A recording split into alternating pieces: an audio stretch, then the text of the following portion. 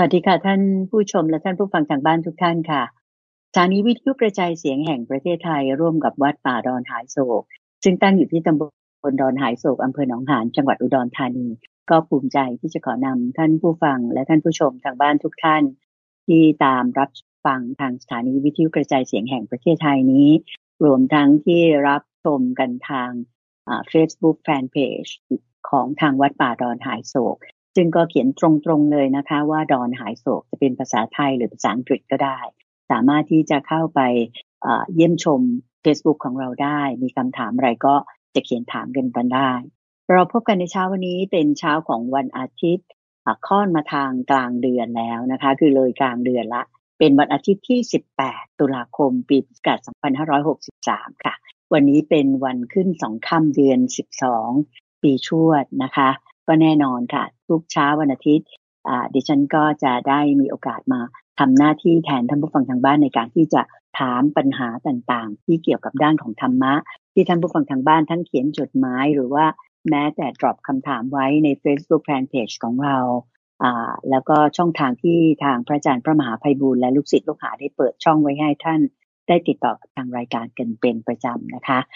พระอาจารย์พร้อมอยู่แล้วที่กุฏิของท่านค่ะเราไปกราบนมัสการพระอาจารย์พร้อมกันเลยนะคะกราบนมัสการเจ้าค่ะพระอาจารย์เจ้าค่ะเจริญพรเจริญพรสาธุเจ้าค่ะวันอาทิตย์อีกแล้วใช่ตลอดสัปดาห์เลยเราได้พูดคุยเรื่องราวนั้นนี้โน้นไม่ว่าจะเป็นการฟังพระสูตรเรื่องเกี่ยวกับการปฏิบัติต่างๆเนี่ยในวันอาทิตย์อย่างนี้เราก็คุยเรื่องทั่วไปจะเป็นคำถามของท่านผู้ฟังหรือบางทีก็เป็นประเด็นเรื่องราวอย่างใดอย่างหนึ่งเราก็สามารถติดต่อกับทางรายการได้โดยส่งเป็นจดหมายหรือว่าไปรษณียบัตรมาได้ที่วัดป่าดอนหายโศกก็ตั้งอยู่ที่เลขที่1หมู่8ตำบลดอนหายโศกอำเภอหนองหานจังหวัดอุดรธานีปี1130หรือว่าก็อย่างที่คุณใจว่าในทาง Facebook เราก็มีในวันนี้เราก็จะมาตอบคำถามทาง Facebook ด้วยก็ที่ Facebook ของวัดป่าดอนหายโศกหรือว่าที่เว็บไซต์ก็ได้วันนี้ก็จะมาตอบคำถามทางเว็บไซต์ด้วยเว็บไซต์ก็คือที่ donhaisok.fm ถ้าเป็นดอนหายโศกเนี่ยจะมีอยู่2ไซต์คุณใจคือ .fm .fm นี่ก็คือ .fm เกี่ยวกับฟังธรรมเจ้าค่ะรายการธรรมรับรุนเท่านั้น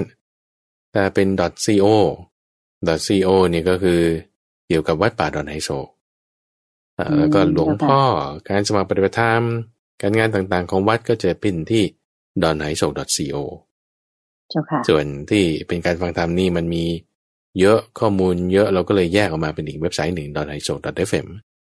ก็เลือกกันเข้าไปได้สามารถคลิกที่จะไปดูตามแต่ละจุดได้เจ้าค่ะ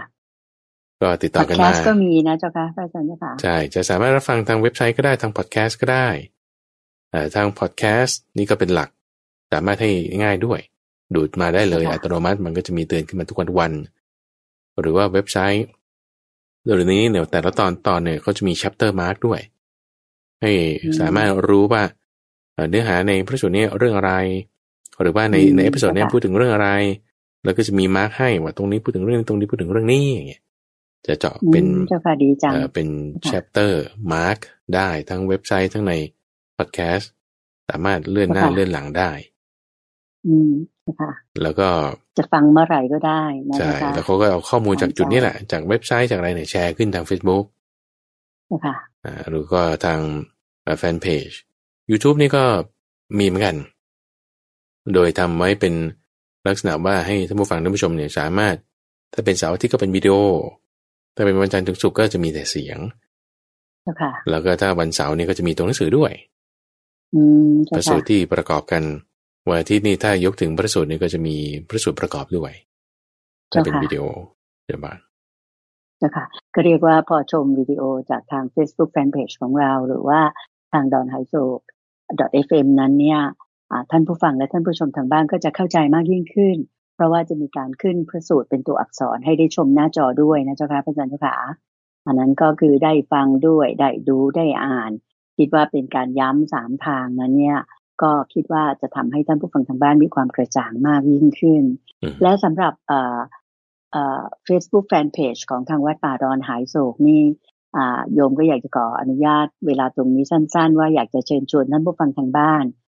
ส่วนใหญ่เชื่อมั่นเลยว่าท่านมี Facebook ของตัวเองดังนั้นก็ช่วยกันกดไลค์กดแชร์ Facebook ของทางวัดป่านะเจ้าค่ะพระอาจารย์จะเป็นภาษาอังกฤษหรือภาษาไทยก็ได้ใช่ไหมเจ้าค่ะพระอาจารย์ใช่เขียนว่าวัดป่าดอนไฮโซอย่างนี้แหละ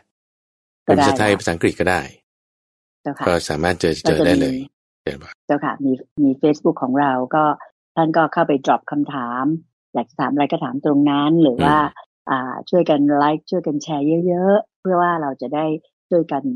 หมุนกงล้อพระธรรมจักรขององค์สมเด็จพระสัมมาสัมพุทธเจ้าไปด้วยกันเป็นบุญอย่างยิ่งเลยที่เราจะช่วยกันทำให้พี่น้องคนอื่นนั้นตาสว่างขึ้นแล้วก็หันมาทางธรรมะยิ่งขึ้นนะเจ้าค่ะพระอาจารย์ค่ะเจ้าค่ะเจ้าค่ะสำหรับวันนี้ก็เป็นที่แน่นอนว่าเป็นวันอาทิตย์ดังนั้นก็จะตอบปัญหานะเจ้าค่ะท่านแรกโยมขออนุญาตหยิบยกคำถามที่คุณสิริวัลย์ถามมาเลยนะเจ้าค่ะก็ถามประมาณนี้เจ้าค่ะว่าจะหลีกเล่นอย่างไรให้ได้ผลเหมือนเท่าที่มาทำที่วัดคุณสิริวัลย์บอกว่าปีที่แล้วก็ได้มาปฏิบัติที่ทางวัดนะเจ้าค่ะแต่ว่าปีนี้เนี่ยไม่มีโอกาสจะได้ไปที่วัดอีกเพราะว่าเธออยู่ต่างประเทศก็เลยคิดไว้ว่าจะคือไม่ได้กลับมาประเทศไทยเพราะมีเหตุการณ์โควิดด้วยแต่ก็ตั้งใจว่าจะไปอยู่ที่โรงแรมนะคะที่อยู่ต่างประเทศนี่แหละไปอยู่โรงแรมจะปิดวาจาคืออยู่คนเดียวทานอาหารมื้อเดียวแล้วก็เหมือนปฏิบัติที่วัดเจ้าค่ะคือปิดวาจาทานมื้อเดียวนั่งสมาธิอะไรต่างๆเนี่ยก็เลยอยากจะขอความเมตตาพระอาจารย์ได้ชี้แนะด้วยว่าตั้งใจจะทำอย่างนี้ให้เหมือนกับที่อยู่ที่วัดเลยก็ขอคำแนะนำพระอาจารย์พระมหาไพบูลย์อภิปุโนนะเจ้าค่ะว่าควรจะทำยังไงบ้างที่ว่าอยู่คนเดียวไม่มีองค์นำอย่างพระอาจารย์ที่เราไปวัดกันแล้วก็แต่งชุดขาวเจ้าค่ะนิมนต์เจ้าค่ะจุดหนึ่งที่มันหลีกเล้นอย่างอยู่ที่วัดเนี่ยมันจะไม่เหมือนกับอยู่โรงแรมคืออยู่ที่ว่าเราจัดแล้วแต่ว่าหลักการก็คือว่ามันเป็นสิ่งแวดล้อมที่ได้รับการควบคุมเอาไว้ควบคุมเอาไว้เนี่ยคือหมายความว่าอาหารคนที่จะมาติดต่อหรือว่าโทรศัพท์เราก็เก็บนี่ก็คือควบคุมในจุดหลักๆก็จุดนี้เพราะฉะนั้นถ้าอยู่โรงแรมควบคุมอาหารคุณควบคุมได้ไหมคือไม่ต้องมาคอยสั่งทุกวันสั่งไว้ให้หมดเลยทุกวันแล้วให้เขามาส่งตามเวลาโอเคอันนี้พอควบคุมได้โอเคนะแต่ไม่อีกเรื่องคนติดต่อจะพอควบคุมได้ไหมว่าไม่ให้มีคนมาติดต่อกับเราในช่วงเวลานี้อย่างนี้นะหรือถ้าจะติดต่อเอาเวลานี้เท่านั้นอย่างเงี้ยบางทีมันมีความจำเป็นก็อย่าไปติดต่อเวลาอื่นแต่ให้มันติดต่อเฉพาะเวลานี้อันนี้ก็ควบคุมเอาไว้แล้วก็แต่มาอีกก็คือเรื่องของคนอื่นๆเพราะว่าอย่างอยู่วัดแล้วก็เห็นคนเขาไปนั่งสมาธิเราก็ต้องแบบมันเป็น motivation อย่างหนึ่งคุณใจเป็นลักษณะว่าให้เรามีกำลังใจโอ้คนหนึ่งก็ไปนั่งฉันก็ต้องไปนั่งละโอ้ดูคนนั้นแล้วทางวัดก็กำหนดด้วยว่าเวลานี้ต้องไปปฏิบัตินั่งสมาธิถูกไหมเจ้าค่ะก็ใช่ทีนี้บางคนเขาก็ไม่ไปไงขี้เกียจอย่างเงี้ยก็ไม่ไปแล้วก็มีคนไปตามมีคนไปจิกไปตามก็ต้องไปมีคนมาบังคับให้คุณต้องไปตรงจุดนี้แหละที่ว่าเราต้องควบคุมให้ได้ว่าเพราะว่าถ้าอยู่โรงแรมคนเดียวมันไม่มีคนบังคับว่าคุณต้องไปแต่เราจะบังคับตัวเองได้ไหมบางทีฉันขี้เกียจฉันก็นอนไปหมดมื้อหมดวันมันก็จะผิดจุดตรงนี้นิดหนึ่งถ้าไม่มีคนบังคับถึงในรูปแบบของการบังคับเนี่ยมันไม่ใช่ว่าไปบังคับแบบผูกเข็นด่าว่าแต่ว่าเป็นการเชื้อเชิญชักชวนเห็นคนหนึ่งก็ไปทำฉันก็เลยอยากแบบมีกำลังใจที่ฉันจะต้องไปทำบ้างเนี่ยคือลักษณะของเชิญชวนคือรูปแบบเนี่ยมันมี3อย่างคือบังคับให้ทำสั่งให้ทำหรือว่าเชิญชวนให้ทำบังคับเนี่ยคือบังคับด้วยอาญาสัตราใช่ไหมสั่งคืออาญาคือสัตราเนี่ยหมายถึงว่าเอาปืนจ่อหัวหรือว่าเอามีดมาจ่อว่าคุณต้องไปนะอย่างเงี้ยหรืออย่างที่2คืออาญานี่ก็คือแบบบังคับกันเจ้านายสั่งลูกน้องหรือพระราชาสั่งข้าราชบริพารคุณก็ต้องไปอย่างเงี้ยซึ่งเราไม่ได้ใช้2อย่างนี้หรืออย่างที่3ก็คือชักชวนให้ทำคือแบบเชื้อเชิญชักชวนด้วยรูปแบบที่ว่าเห็นคนอื่นก็ทำเราก็อยากทำบ้างหรือว่าครูบาอาจารย์บอกเราก็เกรงใจ เราก็ไปทำเนี่ยมันก็จะได้หรือบางทีถ้าเขาชักชวนเชื้อเชิญเราแล้วเราก็บางทีให้ออเปอเรเตอร์ข้างล่างโทรมาเตือน8 โมงแล้วให้ไปนั่งสมาธิสมมติเขาเตือนได้ใช่ปะแต่เราจะฟังเขาไหมอย่างเงี้ยมันก็จึงข้อนี้ด้วยนะถ้าคุมปัจจัยเหล่านี้ได้อันนี้คือสามารถทำได้สิทั้งหมดทั้งสิ้นนั้นนะไม่ว่าจะเรื่องอาหารไม่ว่าจะเรื่องคนมาติดต่อเรื่องโทรศัพท์นั่นนี่มันจะมาจบอยู่จุดเดียวคือคุมที่จิตใจของเราก็จะไม่ก็จะคุมที่จิตใจของเราให้ได้ที่มันแบบเป็นป่าจะได้โทรหาคนนั้นหน่อยโนคุณคุมมันได้ไหมเพราะว่าที่ปากขยับคุณมือขยับเนี่ยเพราะว่าใจคุณมันสั่งใช่ไหมล่ะหรือว่าที่พอคนนั้นก็มาติดต่อแล้วเราจะอารมณ์เสียก็อารมณ์เสียเนี่ยมันคือจิตใจมันสั่งไงแต่คุณคุมจิตได้เนี่ยโอ้ยไม่ต้องอยู่โรงแรมก็ได้ถ้าอยู่บ้านเนี่ยก็ไม่มีปัญหาอยู่บ้านปกติอย่างเงี้ยเราก็ถ้าเราคุมใจได้นะคุมจิตเราได้นะอยู่ที่ไหนไม่มีปัญหาเกิดมาเขาท่านจึงแบ่งเป็น2 อย่างคือกายวิเวกกับจิตตวิเวกกายวิเวกกับจิตตวิเวกถ้าเราเปรียบเทียบสิ่งที่ไม่ใช่กายวิเวกที่ท่านแบ่งเอาไว้ไม่ใช่กายวิเวกก็คือที่มันวุ่นวายมีคนเข้าออกมากมีเสียงอึกทึกโครมมีการงานเยอะนี่คือที่ไม่วิเวกถ้าคุณอยู่ในที่นั้นนี่ก็คือไม่ดีใช่ไหมเพราะมันวุ่นวายทีนี้มันก็จะมีผู้ที่แย่ไปกว่านั้นอีกที่ว่าอาจจะเป็นแบบที่อโคจรสถานที่อโคจรเช่นโรงสุราช่องโสเภณีสถานที่ที่มีสัตว์ดุร้ายพวกนี้เป็นที่อโคจรคือไม่ควรไปคือถ้าไปแล้วมันจะได้ต่างๆด้วยนะเจ้าค่ะสมัยนี้ใช่โรงสุราทั้งหลายแหละโรงสุราก็คือที่มันไปแล้วมันจะต้องมีอกุศลธรรมเกิดขึ้นเป็นปกติถัดมาขยับมาดีหน่อยก็อาจจะเป็นที่มีอึกระทึกโครมแต่จะไม่ได้มีอกุศลธรรมอะไรถัดมาดีขึ้นมาอีกก็คือที่จะทำให้มีกายวิเวกได้คือที่แบบว่าสงบไม่มีลมที่เกิดจากคนเข้าคนออกมากสเปคที่ท่านให้ไว้ก็คือราวป่าโคนไม้เรือนว่างล้อมฟางริมลำธารในท้องถ้ำพวกนี้เป็นที่เป็นเสนาสนะอันสงัดได้โอเคไล่กันมาทั้งนี้ทั้งนั้นที่ดีที่สุดเลยคือจิตตวิเวกจิตตวิเวกนี่คือเอาจิตที่มันไม่วิเวกก่อนคือมีความคิดในทางการปฏิบัติเบียดเบียนคิดอกุศลต่างๆมีนี่คือจิตไม่วิเวกส่วนจิตวิเวกก็คือไม่มีการไม่มีความปฏิบัติไม่มีเบียดเบียนจิตอาจจะมีความคิดนึกนั่นนี่แต่เป็นจิตที่วิเวกได้เพราะฉะนั้นเรามาจับคู่กันคนที่บางทีอาจจะกายวิเวกอยู่ในที่หลีกเร้นโอเคนะแต่ว่าจิตเขาไม่วิเวกไงจิตฟุ้งซ่านอย่างเช่นกรณีคุณมาอยู่วัดโอ้กายวิเวกอยู่ก็จริงอ่ะแต่จิตฟุ้งซ่านโอ้ไม่สงบพอมันผ่านไปสัก2-3 วัน4 วันจิตเริ่มสงบลงแต่คุณต้องใช้เวลา3 วัน4 วันน่ะเอาหมายถึงว่าถ้าคุณย่นเวลามาได้ไหมเอาวันเดียวได้ไหมหรือครึ่งวันได้ไหมหรือพวดเลยได้ไหมจิตคุณสงบได้เลยถ้าจิตคุณให้อยู่วิเวกได้แล้วกายล่ะถ้ากายมันไม่ได้อยู่วิเวกกายไม่วิเวกแต่จิตวิเวกอันนั้นคือดีไงเข้าใจไหมอย่างพระพุทธเจ้าเนี่ยเป็นผู้ที่อยู่ต่อหน้าธารกำนันต่างๆกษัตริย์มหาอมาตย์ปริพาชกภิกษุภิกษุณีอุบาสกอุบาสิกาแต่จิตท่านวิเวกได้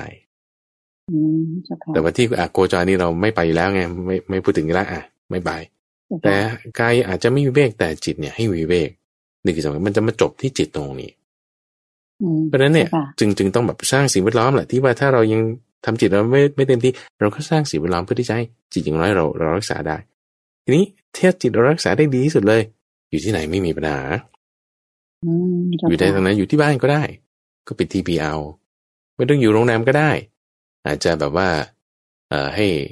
เดี๋ยวนี้ก็มีแอปใช่ไหมคุณก็สั่งทุกวันให้มาส่งนี้ก็จบไปสั่งล่วงหน้าเอาหรือไม่ก็ไปกดตู้ที่ก็มีอาหารออกมาแล้วก็ไปกินแบบนี้เอาอย่างเงี้ยก็ได้ก็คือการหลีกเล่นเนี่ยอย่างสมัยก่อนครูบาอาจารย์ท่านก็แบบสมัยหลวงปู่มั่นหลวงปู่เสาที่ว่าไปทุดงกันอย่างเงี้ยนะก็คือไปหลีกเล่นไงไปหลีกเล่น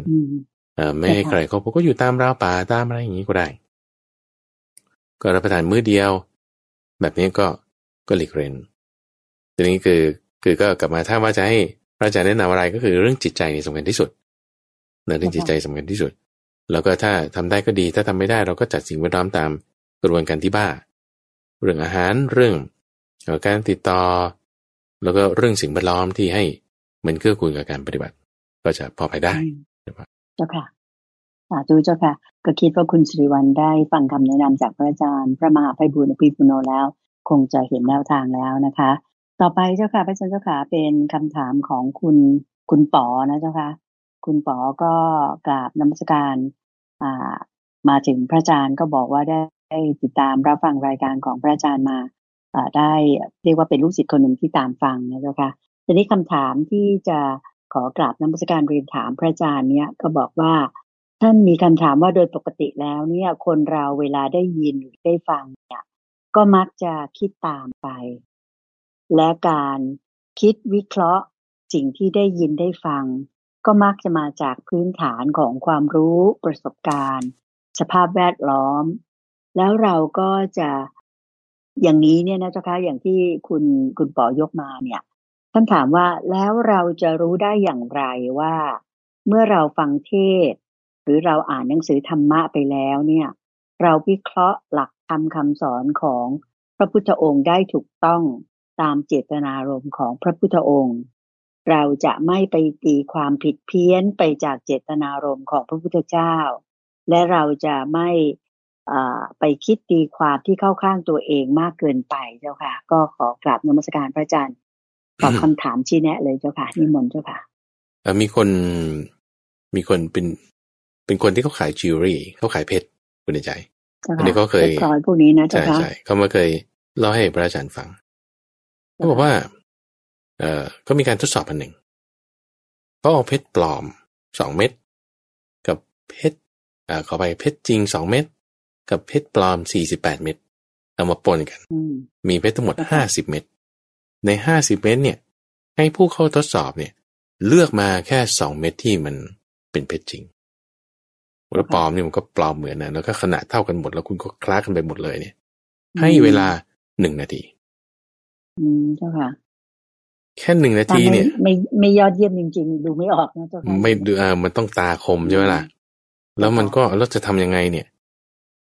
วิธีการของเขาเฉลยให้ฟังก็บอกว่า2 นาทีหรือนาทีเดียวเนี่ยคือถ้าหยิบมาส่องดูเนี่ยมันไม่ได้มันจะไม่ทันส่องดูแล้วมันก็เหมือนกันแล้วคุณจะไปแยกความสว่างนิดเดียวเนี่ยคุณตาด้วยดูดวงเดียวเนี่ยไม่รู้หรอกวิธีการก็คือว่าเขาก็ตั้งเพชรขึ้นทั้งหมดเนี่ยตั้งขึ้นแล้วก็ไฟฉายไล่ส่องดูคือการสะท้อนแสงของเพชรจริงมันจะมากกว่าผู้ตาเราพอจะสังเกตดูได้เราเห็นว่าเม็ดไหนที่มันสว่างกว่าเพื่อนโดยเปรียบเทียบกันแล้วเนี่ยเม็ดนั้นมันจะโดดเด่นออกมานิดนึงเราจะเห็นได้ก็เม็ดนั้นแหละนี่คือคำตอบอันนี้คือเขาเล่าให้ฟังว่าของจริงของปลอมเนี่ยมันดูได้มันต้องมีวิธีการโอเคปะทีนี้เราอ่านวิเคราะห์ฟังเรื่องนั้นเรื่องนี้เราจะรู้ได้ไงว่าอันนี้เป็นมาถูกทางที่พระพุทธเจ้าสอนมันต้องมีวิธีการโอเคฉันก็ใคร่ควรแบบครูบาอาจารย์ก็หลายคนหลายรูปแล้วก็ไม่ใช่แค่พระยังคฤหัสถ์อีกนี้ก็สอนธรรมะแล้วก็ไม่ใช่แค่พระคฤหัสถ์ยังหนังสืออีกหนังสือนี่ก็ตำรานี่แล้วก็ตำราโอ้แต่หลายตำรามากเลยอย่างนี้เราจะแบบวิเคราะห์ยังไงมันถูกหรือเปล่าอย่างนี้เข้าใจไหมมันต้องมีหลักการโอเคอย่างเรื่องนี้เราจะพูดกันในสัปดาห์หน้าคุณใจที่เราจะพูดกันในช่วงของขุดเพชรในพระไตรปิฎกที่พูดถึงว่าชาวกะละมะเนี่ยคุณจะรู้ได้ไงว่านี่มันจริงอ่ะนี่เป็นประเด็นที่เขาถามว่าเนี่ยชาวบ้านกะละมะเนี่ยเขาอยู่ที่นั่นแล้วเขาก็เป็นดินแดนที่จะมีคนผ่านไปผ่านมาจะเป็นทางผ่านที่ไปสู่เมืองหลักสำคัญ2 เมืองเนี่ยก็มักจะมาแวะพักที่หมู่บ้านนี้เสมอแล้วก็สอนธรรมะแต่ละคนก็สอนแบบคนละแบบแล้วใครจะถูกต้องกันแน่ต้องมีเกณฑ์ในการวัดมีเกณฑ์ในการดูเกณฑ์นี่คืออะไรเกณฑ์มีอะไรบ้างนะคะคือไม่ใช่แค่ว่าอาศัยว่าเขาฟังเขามาไม่ใช่ว่ามีอ้างอยู่ในตำราเข้าใจไหมไม่ใช่ว่าฟังแล้วดูมีเหตุผลไม่ใช่ว่าแบบคิดวิเคราะห์แล้วมันก็น่าจะถูกเพราะว่านี่หลักการนี้ hypothesis เนี่ยกฎนี้รวมกันแล้วเนี่ยถูกต้องอยู่แล้ว no คือไม่ใช่พวกนั้น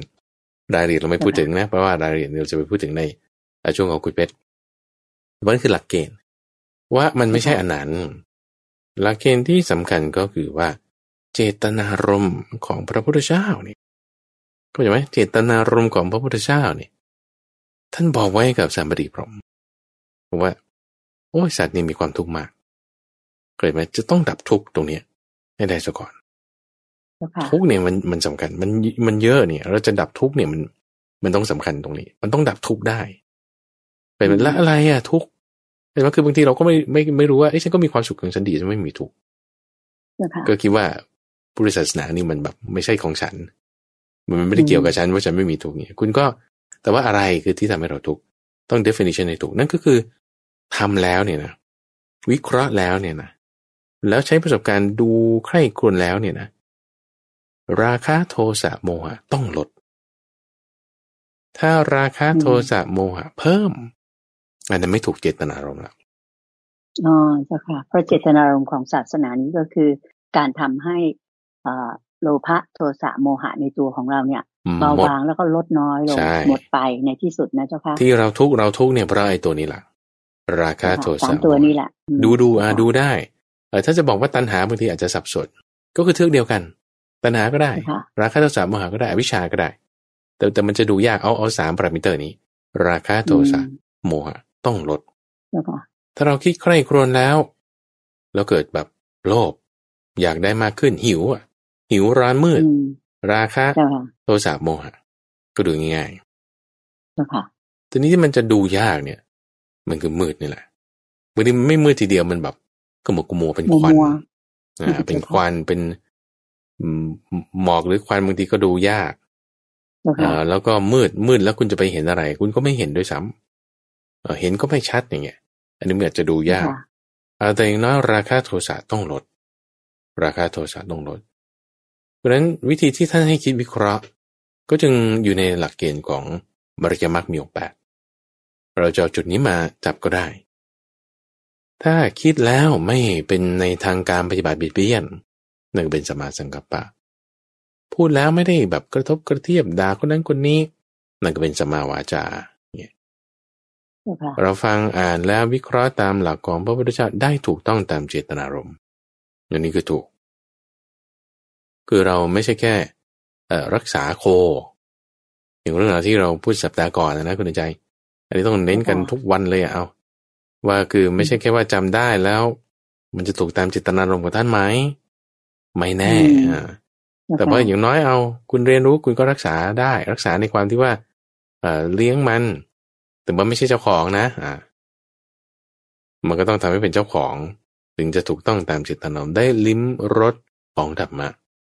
ในลิ้มรสของธรรมะคือราคะโทสะโมหะเนี่ยต้องลดอันนี้หลักเกณฑ์นี้สำคัญเอาธรรมะเข้ามาอยู่ในใจให้ได้ใช่ไหมคะไม่ใช่อยู่เฉพาะสมุดหรือว่าต้องจำได้ใช่ไม่ใช่อยู่เฉพาะสมุดหรือสมองถ้าอยู่สมุดหรือสมองบางทีโมหะเพิ่มเนี่ยก็คือเป็นงูพิษได้คือหมายถึงว่าการศึกษาเนี่ยยังไงก็เป็นงูพิษอยู่แล้วล่ะไปจับงูพิษแต่ว่าจะได้รับประโยชน์หรือได้รับโทษของมันอยู่วิธีการที่เราศึกษาถ้าศึกษาแล้วราคะโทสะโมหะเพิ่มอันนี้คือผิดเป็นโทษแล้วถูกงูฉกแล้วแต่ถ้าศึกษาแล้วราคะโทสะโมหะลดอันนี้คือถูกแล้วอาจจะงงบ้างต้องใช้ความเพียรบ้างก็จับที่หัวมันแต่ว่าบางทีตัวมันก็จะมารัดมือรัดแขนบ้างก็เจ็บนิดหน่อยแต่ไม่มีปัญหามากอันนี้คือเจตนารมณ์ของพระพุทธเจ้าทีนี้ความเข้าข้างตัวเองคุณใจที่เขาตามมาที่นี่ว่าด้วยโมหะเนี่ยบางทีเราไม่พอใจเขาแต่เราก็ฉันไม่โกรธหรอกแต่แบบฉันเตือนเธอเฉยเข้าใจไหมฉันเตือนเธอเฉยฉันว่าอย่าจะให้เธอได้ดีแต่ก็ด่าเขานั่นแหละเข้าใจไหมด้วยโมหะมันบังเอาไว้โทสะมันก็มีเนี่ยเรามันจึงเข้าข้างตัวเองเพราะฉะนั้นต่อมานะคือหลักเจตนารมณ์คือราคะโทสะโมหะทีนี้ต่อมาอีกบางทีเราก็ไม่รู้หรอกว่าเราราคะโทสะโมหะมันเพิ่มหรือมันลดแต่มันมึนมากโมหะมันมากนี่มันก็ไม่รู้หรอกอะไรเป็นอะไรทำไงต้องมีคนเตือนต้องมีกัลยาณมิตรคอยเตือน เจ้าค่ะทีนี้กัลยาณมิตรนี่ไม่ใช่ว่าคนทั่วไปคือกัลยาณมิตรต้องเป็นกัลยาณมิตรอ่ะคือกัลยาณมิตรนี่ไม่ใช่ว่ามิตรทั่วไปคือจะพูดยังไงคุณใจคือว่าถ้าเรามีเพื่อนแล้วเพื่อนเตือนเราแต่เราไม่ฟังคนนั้นไม่ใช่กัลยาณมิตรเอาใหม่คือเขาอาจจะดีของเขาก็ได้นะแต่สมมติว่าอาจจะเป็นแบบสมมติเราเป็นลูกสมมตินะแล้วแม่เตือนเราแม่นี่ดีมากๆเลยรักษาศีลต่างๆดีแต่เราไม่ฟังแม่สมมตินี่คือเหตุการณ์สมมติคือแม่น่ะไม่ใช่กัลยาณมิตรของเราเพราะอะไรก็คุณไม่ฟังท่านก็จะไหมความดีที่คุณมันไม่เกิด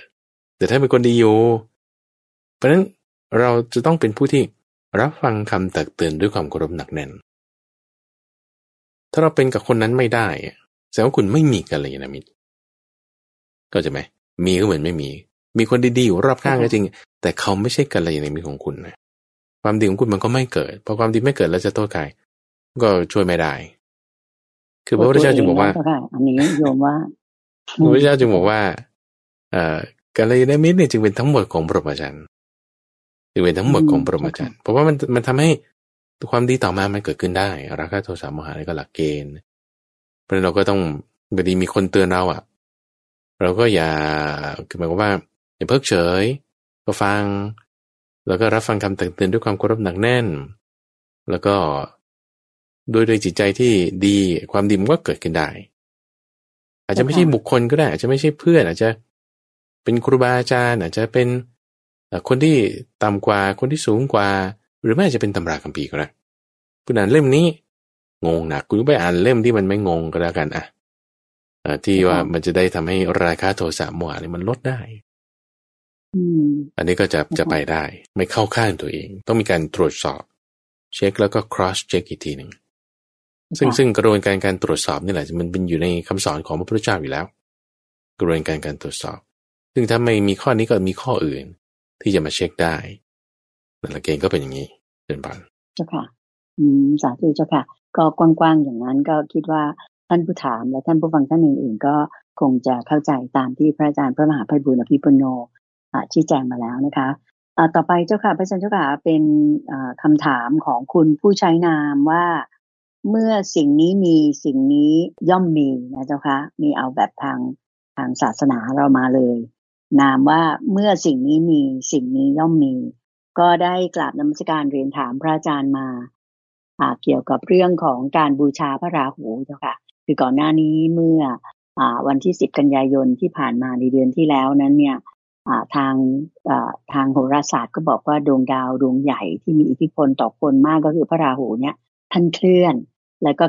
จะอยู่ไปตั้งปีครึ่งโยมพูดอย่างนี้นี่ท่านผู้ฟังทางบ้านก็คงจะยิ้มแล้วว่าคุณเตือนใจนี่ก็สนใจเรื่องนี้เหมือนกัน ก็ต้องรับฟังนะเจ้าค่ะว่าเขาพูดกันโอ้โหแบบกระหึ่มมากเลยแล้วก็แน่นอนว่ามันมีข่าวว่า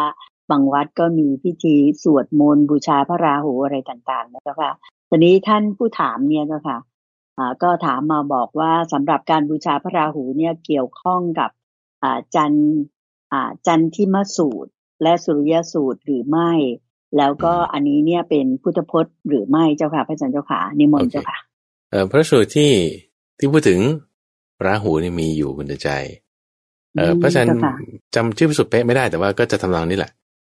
พูดถึงว่าเปรียบเทียบอันนี้คือท่านเปรียบเทียบว่าพระจันทร์แล้วก็พระอาทิตย์เนี่ยก็จะมีเครื่องเศร้าหมองอยู่3อย่างคือเมฆหรือว่าหมอกเมฆมาบังหมอกเจ้าค่ะแล้วก็ราหูโอเคเป็นว่าไว้อย่างนี้พุทธพจน์นะนี่พุทธพจน์เจ้าค่ะเปรียบเทียบกับจิตใจของคนเราเนี่ยถ้ามันจะให้มืดบอดเศร้าหมองก็ราคะโทสะโมหะอันนี้ก็จุดอันนี้คือนัยยะหนึ่งก็ได้นะหรือว่าก็จะมีนัยยะอื่นอาจจะพูดถึงนิวรณ์5ทำให้มืดบอดทำให้แบบไม่เห็นทางก็นี่คือเปรียบเทียบไว้คืออาจจะไม่เป๊ะแต่ว่าเป็นนัยยะแบบนี้อันที่ว่ายกมาเปรียบเทียบนี่เราก็ไม่ได้พูดถึงว่าราหูนี่คุณจะต้องไปไล่ยังไงหรือบูชายังไงไม่มีแต่เปรียบเทียบเฉยเปรียบเทียบเฉยว่าใช่อยู่คือบางทีก็จะมีเทพที่เขาแบบว่ามีฤทธิ์มีอำนาจเนี่ยสามารถที่จะบังพระจันทร์บังพระอาทิตย์ได้แม้แต่พระพุทธเจ้าตอนเกิดเป็นโพธิสัตว์ในชาติก่อนเนี่ยก็มีฤทธิ์ที่ทำอย่างนี้ได้อยู่แล้วที่จะบดบังพระจันทร์บดบังพระอาทิตย์ให้แบบว่าไม่ส่องสว่างได้ คนที่มีฤทธิ์เนี่ยจะทำได้ก็เทวดาบางประเภทแล้วก็คนที่มีฤทธิ์เช่นฤาษีที่เขามีฤทธิ์แบบนี้เขาก็จะทำได้ซึ่งก็คือมันบดบังได้คำถามคือแล้วไงคือท่านก็จะดึงลงธรรมะไงว่าจิตใจเรานี่แหละอะไรที่มันทำให้มืดนี่อะไรที่มันทำให้บอดนี่เข้าใจไหมปิดแล้วเนี่ยพระอาทิตย์พระจันทร์เนี่ยเปิดแล้วยิ่งเจริญปิดไม่เจริญเจ้าค่ะโอเคถ้าสมมติคืนเดือนมืดหรือว่าอย่างคืนเดือนที่มันเป็นพระจันทร์เสี้ยวอย่างเงี้ยก็คือมันบังเงาของโลกบังเงาของโลกบังแสงสะท้อนจากดวงจันทร์แสงสะท้อนจากพระอาทิตย์มาสะท้อนดวงจันทร์บังเงาของโลกก็เลยทำให้เกิดเป็นพระจันทร์เสี้ยวขึ้นมาอย่างเงี้ยนะก็คือมันก็จึงมีความแสงมันก็จึงลดลงอันนี้คือท่านยกตัวอย่างเนี่ยเพื่อที่จะเปรียบให้เข้ามาจิตใจของเราว่าจิตใจของเราอย่าให้มีความเศร้าหมองนะไม่ว่าจะด้วยนิวรณ์5ไม่ว่าจะด้วยราคะโทสะหรือโมหะอันนี้ก็สำคัญแล้วทีนี้ถ้าเกิดว่าคุณบูชาใครสักคนใดคนหนึ่งเทพหรือว่าคนหรือว่าสัตว์ถ้าด้วยโมหะอันนี้คือจิตใจคุณเจ้าของทันทีไม่ว่าจะบูชาให้เกิดความสว่างให้เกิดความดีแต่ความไม่ดีดันเกิดทันทีด้วยความงมงายด้วยความไม่เข้าใจอย่างจำแจ้งแท้จริงแล้วมันจะไปดียังไงมันก็จะไม่ดีนี่แหละเพราะฉะนั้นเราต้องแบบให้เข้าใจถึงเหตุผลไม่งมงายด้วยปัญญาเนี่ยพอไม่งมงายด้วยปัญญาแล้วอันนี้จะทำให้จิตใจเราสว่างไม่มีความเศร้าหมองด้วยราคะโทสะโมหะได้เจ้าค่ะเดี๋ยวก่อนสาธุเจ้าค่ะทีนี้กลับมาในพระสูตรที่ท่านผู้ถามยกมาว่าจันทิมสูตรกับสุริยสูตรเนี่ยพระสูตรตรงเนี้ยมาในหมวดที่เรียกว่าสคาถวรรคคือเรื่องที่เกี่ยวกับบนสวรรค์โอเคนะเรื่องที่เกี่ยวกับบนสวรรค์อะไรที่เกี่ยวกับบนสวรรค์เนี่ยเขาก็มารวมเล็กๆน้อยๆเนี่ยมารวมในสังยุตตนิกายสังยุตนี้สังยุตที่ว่าด้วยเรื่องเกี่ยวกับสวรรค์บางทีก็จะมีสังยุตที่ว่าด้วยเกี่ยวกับพระเจ้าปเสนทิโกศลบางทีสังยุตก็เกี่ยวกับท่านพระมหากัสสปะก็จะแยกเป็นชื่อไปซึ่งในสังยุตหนึ่งเนี่ยก็จะแบบบางที20-30พระสูตรรวมกันเป็นเรื่องเดียวหมายถึงว่าอยู่ในหัวข้อนี้เราเรียกว่าสังยุตในสังยุตนี่คือเรื่องเกี่ยวกับในเทวดาก็ไปในสวรรค์แล้วก็มีถึงจุดที่ว่านี่แหละเทวดาที่ใช้พระจันทร์เป็นวิมานกับเทวดาที่ใช้พระอาทิตย์เป็นวิมานโอเคได้เหมือนต้นไม้ก็จะมีรุกขเทวดาต้นไม้ก็จะมีรุกขเทวดาใช่ไหมคือเทวดาที่ใช้ต้นไม้เป็นวิมานโอเคทีนี้เทวดาที่เขาใช้พระจันทร์หรือพระอาทิตย์เป็นวิมานก็มีสมัยหนึ่งที่ราหูคือเป็นเทวดาประเภทหนึ่งที่เขาจะมาครอบงำวิมานนี้แล้วในพระสูตรนี้นะก็จะพูดถึงว่าทั้งจันทเทพบุตรกับสุริยะเทวบุตรเนี่ยที่เขาเอาพระจันทร์พระอาทิตย์เป็นวิมานเนี่ยเขาก็พูดถึงว่าเนี่ยฉันเนี่ยถึงพระพุทธเจ้าเป็นพิธีพึ่งนะเธออย่ามาครอบงำในวิมานของฉันเก๋พูดถึงจุดนี้ว่าทำให้ส่องสว่างอยู่อย่าทำให้ครอบงำอย่าทำให้มืดมิดจงปล่อยสุริยะจงปล่อยพระจันทร์ด้วยคาถาที่นี้คือเป็นเทวบุตรเนี่ยกล่าวเทวบุตรนี้กล่าวโดยยกถึงความที่ว่าพอเรื่องถึงพระพุทธธรรมพระสงฆ์แล้วก็ไปในที่นี้คือพระพุทธเจ้าอย่างเดียวเนี่ยก็อย่าทำการครอบงำตรงนี้ถามว่านี่เป็นพุทธพจน์ไหมก็ถ้าดูแล้วเนี่ยมันก็ใช่อยู่นะคุณใจใช่อยู่ทีนี้ก็เป็นเรื่องราวที่เกิดขึ้นในสวรรค์ในเทวโลกแล้วการอุปมาอุปไมยเรื่องของพระจันทร์พระอาทิตย์เนี่ยก็ยังมีอย่างที่พระอาจารย์พูดไปตอนต้นว่าความเศร้าหมองความผ่องใสตรงเนี้ยน้อมมาเทียบกับที่จิตของเราทีนี้นี่คือที่เป็นสังยุตเนี่ยก็คือพูดถึงเหตุการณ์ที่มันมีเกิดขึ้นณที่นั้นๆก็จึงมารวมไว้ในสังยุตนี้ก็นี่แหละคือมันมีก็มันจะมาสอดคล้องกันเนี่ยว่า ความเศร้าหมองของพระจันทร์และของพระอาทิตย์ก็จะมีข้อ3ด้วยก็คือเรื่องของราหูก็อันนี้ก็มีอยู่แล้วก็2เรื่องของหมอกแล้วก็เมฆแล้วก็1เป็นเรื่องของเมฆก็จุดนี้ก็จะมีอยู่ในพระสูตรทีนี้ว่าหลักการก็อย่างที่ว่าเราจะต้องไม่งมงายในเรื่องนี้แล้วก็มาเปรียบเทียบกับเรื่องจิตใจของเราเหตุการณ์แบบนี้มันก็มีเจ้าค่ะเจ้าค่ะสาธุเจ้าค่ะก็ต่อไปนะเจ้าค่ะพระอาจารย์โยมขออนุญาตไปถึงคำถามท่านถัดไปเป็นของคุณจำนองต่อมแสงนะเจ้าค่ะคุณจำนองต่อมแสงนี่ก็เขียนถามมามีความทุกข์ใจเกี่ยวกับเรื่องของลูกนิดนึงว่ามีการน้อยใจกันนะเจ้าค่ะเท่ากับนมัสการเรียนถามปรึกษาพระอาจารย์พระมหาไพบูลย์อภิปุโนมาว่าแต่เดิมนี้บอกว่าอยากจะมาปฏิบัติธรรมอย่างจริงจังแต่ด้วยภาระที่จะต้องส่งลูก2 คนที่ว่าให้ได้มีงานทำที่มั่นคงในขณะนี้ลูกทั้ง2 คนซึ่งมีอายุต่างกัน10 ปีคือตอนนี้ก็คือท่านหนึ่ง45อีกท่านหนึ่ง35เนี่ยเจ้าค่ะมีการงานมั่นคงดีทุกอย่างแล้วแต่ทั้ง2 ท่านนี้ก็ไม่ได้ว่ามีครอบครัวหรือแต่งงานนะเจ้าค่ะก็ทางคุณผู้ถามท่านก็ปล่อยตามสบายว่าลูกจะเป็นยังไงนะเจ้าค่ะแต่ตอนนี้เนี่ยทุกครั้งที่ว่ามีเวลาว่างก็ทางลูกๆก็จะมีการมาเยี่ยมเยียนกันทางท่านผู้ถามก็คือทางคุณจำนองนี่ก็จะไปเยี่ยมเยียนลูกสาวทั้ง2 คนนะเจ้าค่ะทีนี้มีปัญหาอยู่ที่ว่าในขณะนี้เนี่ยทางคุณจำนองเนี่ยมีที่เดิมอยู่ที่จังหวัดราชบุรี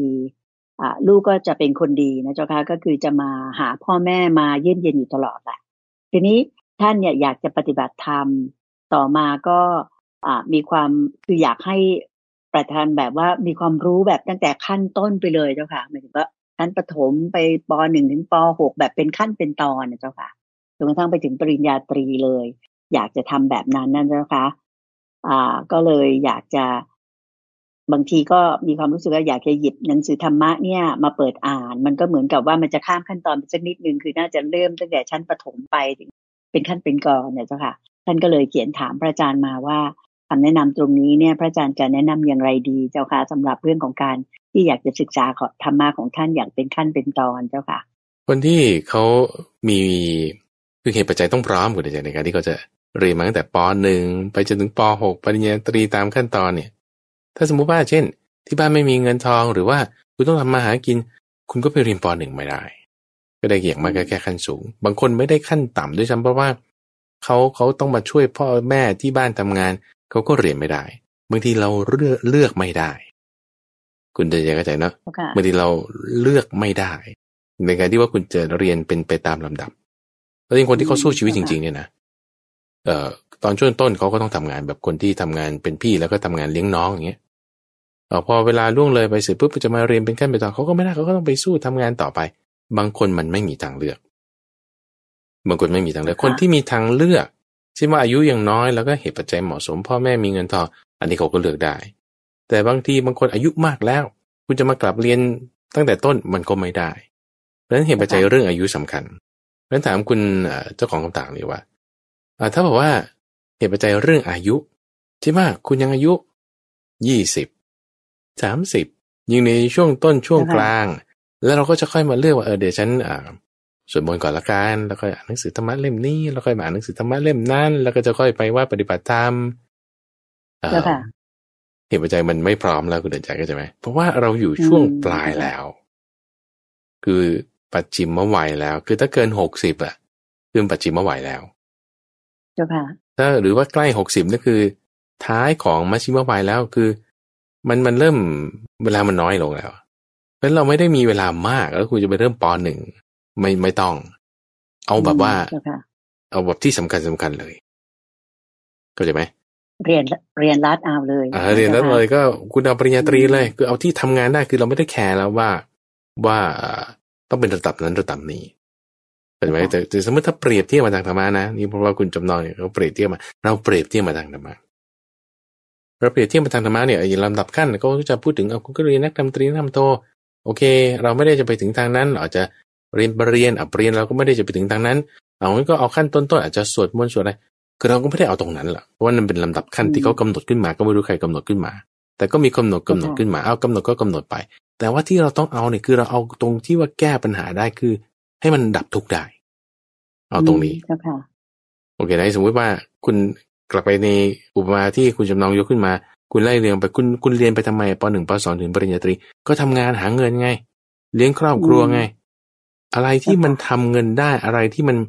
แบบเลี้ยงครอบครัวได้คุณทำตรงนั้นคุณอาจจะไม่ต้องจบปริญญาตรีก็ได้คุณไม่ต้องจบปริญญาเอกก็ได้แต่ว่าอะไรที่มันทำเงินได้แล้วมีรายได้เอาตรงนั้นเข้าใจไหมเช่นเดียวกันคุณปฏิบัติอะไรได้แล้วมันจะดับทุกข์ได้เอาตรงนั้นถ้าสวดมนต์ดับทุกข์ไม่ได้แล้วคุณจะไปสวดมนต์ทำไมแต่ถ้าสวดมนต์ดับทุกข์ได้คุณเอาสิหนังสือเล่มนี้ดับทุกข์ไม่ได้แล้วคุณจะอ่านทำไมแต่ถ้าอ่านแล้วมันดับทุกข์ได้คุณอ่านสินี่เอาตรงนี้อันนี้นี่คือสำคัญเอาจุดสำคัญเลยเอาจุดสำคัญเลยแล้วถามว่าวัดตรงนั้นไม่มีแรงจูงใจให้เราไปเอาดับทุกข์ไม่ได้งั้นไปวัดไหนที่มันจะดับทุกข์ได้คุณไปเลยเพราะว่าเราไม่ได้มี luxury of time เราไม่ได้มีเวลามากเราจะไปตามขั้นตอนก็ไม่รู้ถูกไหมเจ้าค่ะเราไม่ได้มีเวลาเหลือเฟือแต่เรามีเวลาจำกัดพอเรามีเวลาจำกัดนี่แหละเราจึงต้องใช้เวลาให้มากคนเนี่ยคุณเดินใจโอ้โหมันไม่ใช่ง่ายๆนะที่ว่าจะเลี้ยงครอบครัวเอาแค่ว่านะ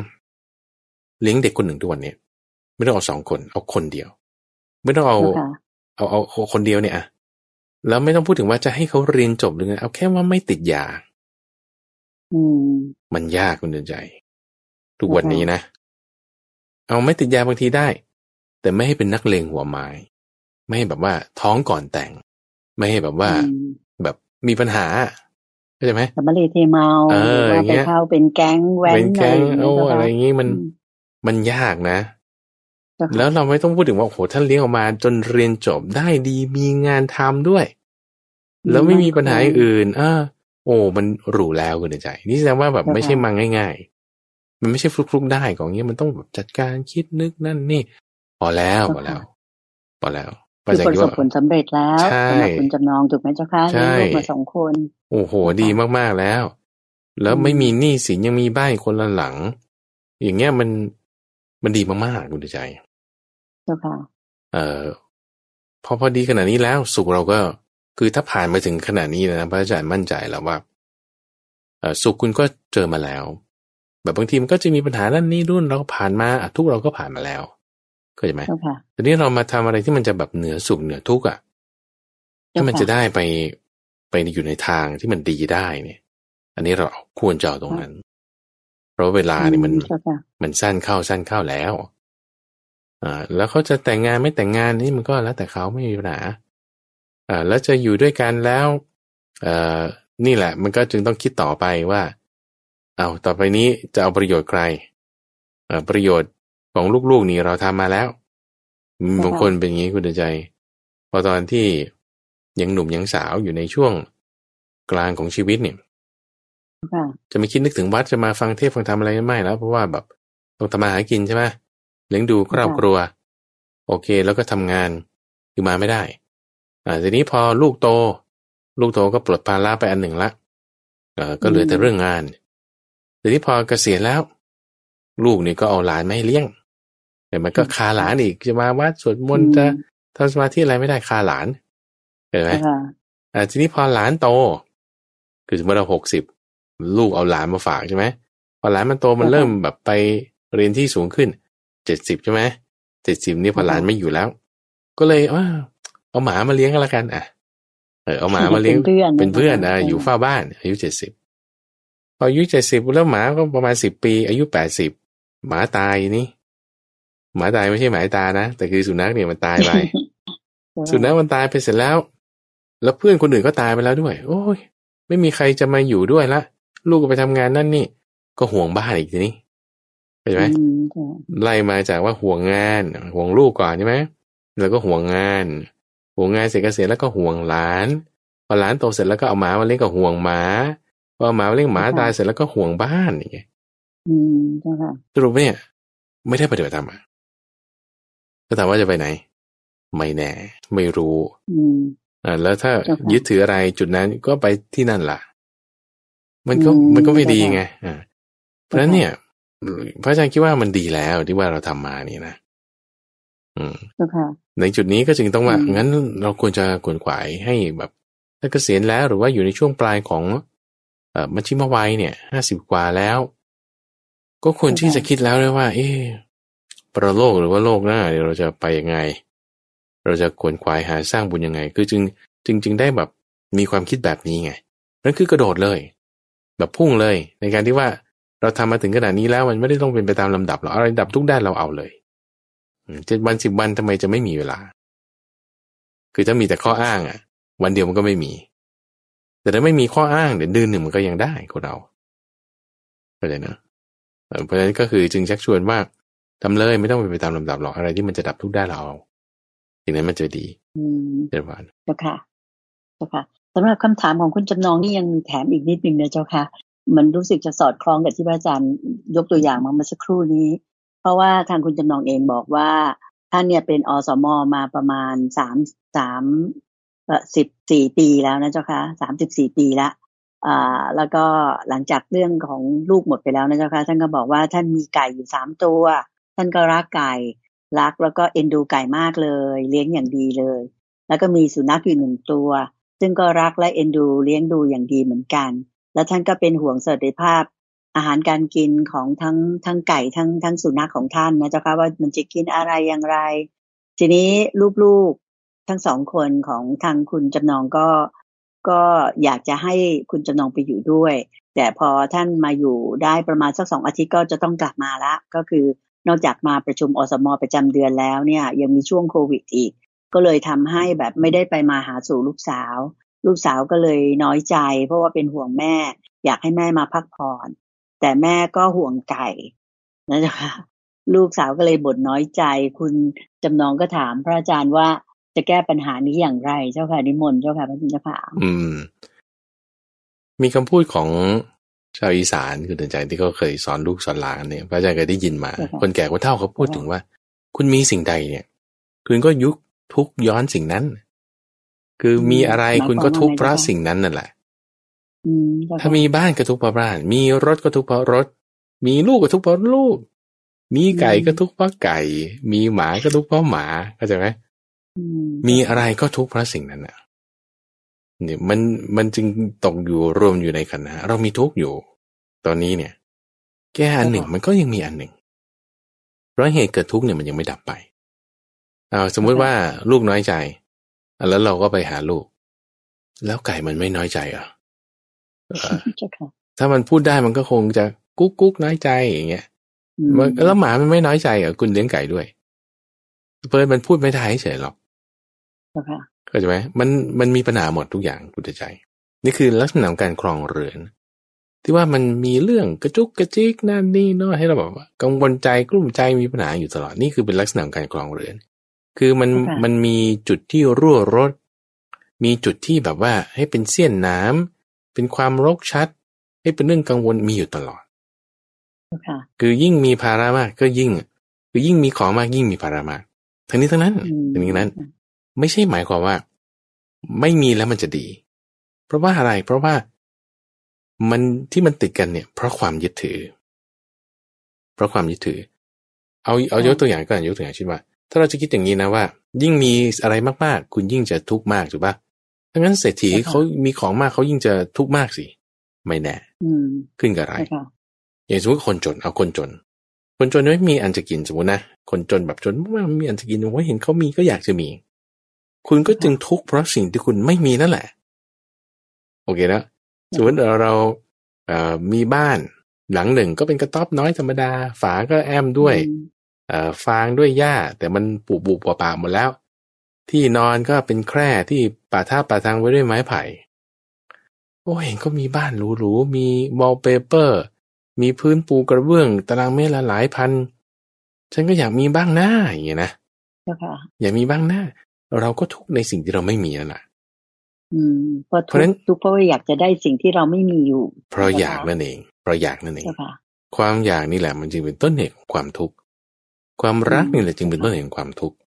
เทือกนี้ความอยากความรักความยินดีความพอใจก็คุณรักไก่ไงมันก็จึงทุกข์ย้อนเพราะไอ้เจ้าสิ่งนั้นคุณรักหมาไงคุณรักลูกไง แต่ว่าไม่ใช่ว่าพอคุณไม่รักมันก็เลยจะหมดความทุกข์เดี๋ยวเราต้องทำความเข้าใจเพราะฉะนั้นถ้าสมมติว่าในสมการเนี้ยเรายัง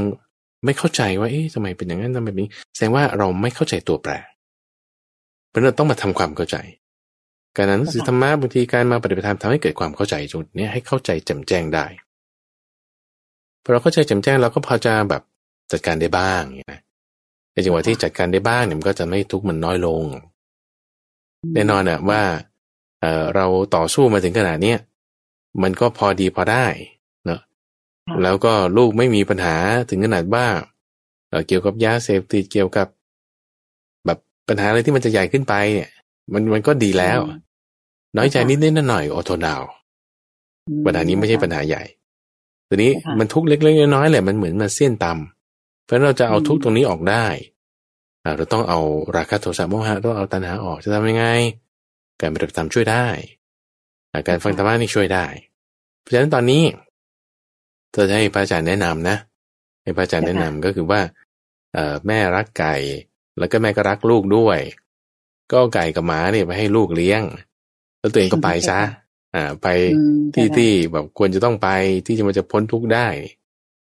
ถือว่าไก่นี่เป็นตัวแทนของแม่แล้วก็บอกไก่ด้วยว่าลูกนี่เป็นตัวแทนของแม่บอกหมาด้วยว่าลูกคนนี้เป็นตัวแทนของแม่ก็ให้เขาเลี้ยงกันไปดูคือนี่พูดจริงๆนะพูดจริงๆคือให้ภาระเนี่ยเขาไปช่วยกันดูแลแล้วเราก็ไปทางอื่นซะไปทางอื่นนี่คือหมายความว่าเป็นโอกาสว่างไงเราต้องหาโอกาสว่างของเราคนรักเราเนี่ยมันก็มีคุณใจแน่นอนว่าพอมีคนรักเราแล้วเขาก็ไม่อยากให้เราไปนั่นไปนี่ไปโน่นหรือเป็นห่วงกันอย่างเงี้ยนะเพราะฉะนั้นในตรงนี้แหละที่ว่าเราจะหาช่องยังไงช่องยังไงก็ต้องอาศัยการบริหารจัดการเพราะฉะนั้นเชื่อว่าคนที่บอกว่ามีครอบครัวมันจะถึงป่านนี้ทำอะไรต่างๆได้ดีเนี่ยมันพอไปได้พอไปได้ไม่ได้เป็นปัญหาใหญ่มากอะไรพอแก้ไขได้กดทนเอาบ้างแล้วก็บริหารจัดการไปก็พอไปได้ใช่ปะเจ้าค่ะและที่โยมอยากจะเชิญชวนคุณจำนองมากๆเลยก็คือต้องหาโอกาสละสักประมาณ7 วันเนี่ยต้องมาปฏิบัติธรรมณวัดป่าดอนหายโศกที่อำเภอหนองหานจังหวัดอุดรธานีกันสักครั้งหนึ่งในชีวิตนี้ดิฉันก็เชื่อว่าคุณจำนองเนี้ยจะตาสว่างขึ้นอีกมากเลยมีความสงบในจิตใจแล้วก็อาจจะมองเห็นทางในการแก้ไขปัญหาที่ไม่ว่าจะเป็นเรื่องของการห่วงไก่ห่วงสุนัขหรือแม้แต่เรื่องการที่ลูกจะน้อยใจอย่างไรคงจะแก้ได้เพราะว่าดวงตาเห็นธรรมมากขึ้นอยากจะให้เชิญชวนอย่างนั้นนะเจ้าค่ะพระอาจารย์แล้วก็การปฏิบัติธรรมของวัดป่าดอนไหโศกนั้นเนี่ยสำหรับท่านที่สนใจก็สามารถเข้าไปในเว็บไซต์ของทางวัดป่าดอนไหโศกได้ก็คือ donhaisok.co ซึ่งก็จะมีทั้งรายละเอียดในการรวมทั้งใบสมัครที่จะสมัครออนไลน์ได้เลยมีการปฏิบัติทุกเดือนแล้วก็ในแต่ละเดือนปฏิบัติตั้งแต่เมื่อไหร่ถึงเมื่อไหร่เสียเวลา7 วันในการปฏิบัติอย่างแท้จริงรวมวันเดินทางด้วยเอาเป็น 8-9 วันคิดว่าคุ้มค่าที่สุดไม่รู้ว่าจะบอกว่าอย่างไรจะคุ้มแทนนะคะค่ะพระอาจารย์เจ้าค่ะโยมคิดว่าเวลาในรายการวันนี้หมดลงแล้วเจ้าค่ะคิดว่าคงจะต้องขอกราบขอบพระคุณพระอาจารย์เพียงแค่นี้ที่ได้เมตตามาชี้แจงตอบปัญหาทางด้านธรรมะที่ท่านผู้ฟังทางบ้านได้เรียนถามมาในรายการธรรมรับปรุณเหมือนเช่นเคยสำหรับเช้าวันนี้ก็ขอนำญาติโยมกราบขอบคุณและกราบนมัสการลาพระอาจารย์พระมหาไพบูลย์อภิปุโนและพระเดชพระคุณหลวงพ่อดร.สะอาดทิโตภาโสท่านเจ้าอาวาสของวัดป่าดอนไหโศกเพียงแค่นี้กราบขอบพระคุณและกราบนมัสการลาเจ้าค่ะพระอาจารย์เจ้าค่ะเจ้าพานเจ้าพานรู้เจ้าค่ะ